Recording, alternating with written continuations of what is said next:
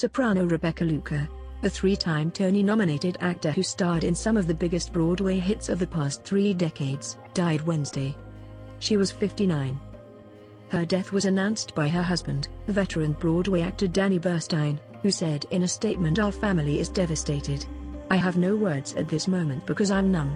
Luker went public in 2020 saying she had been diagnosed with Lou Gehrig's disease, also called ALS, or amyotrophic lateral sclerosis. Luker was a Best Actress Tony nominee in 1995 playing Magnolia in Showboat, a Best Actress nominee in 2000 for playing Marion in The Music Man opposite Craig Bierko, and a Best Featured Actress nominee in 2007 as Winifred Banks in Mary Poppins. Tributes flooded social media, including from Broadway stars like Laura Benanti, who called Luker humble, loving and kind with a golden voice that would wrap you in peace. Seth Rudetsky said it was a great loss for Broadway and the world.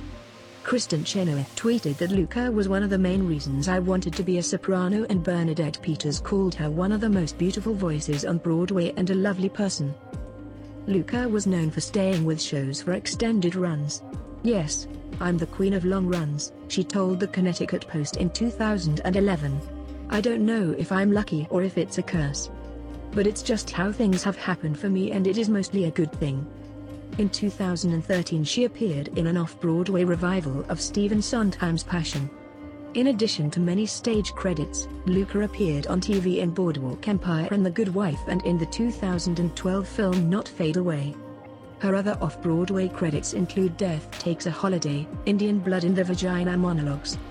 Broadway star Stephanie J. Block called Luker an angel-faced and angel-spirited, and LaChance took to Twitter to call Luker's death a huge loss for the American theater.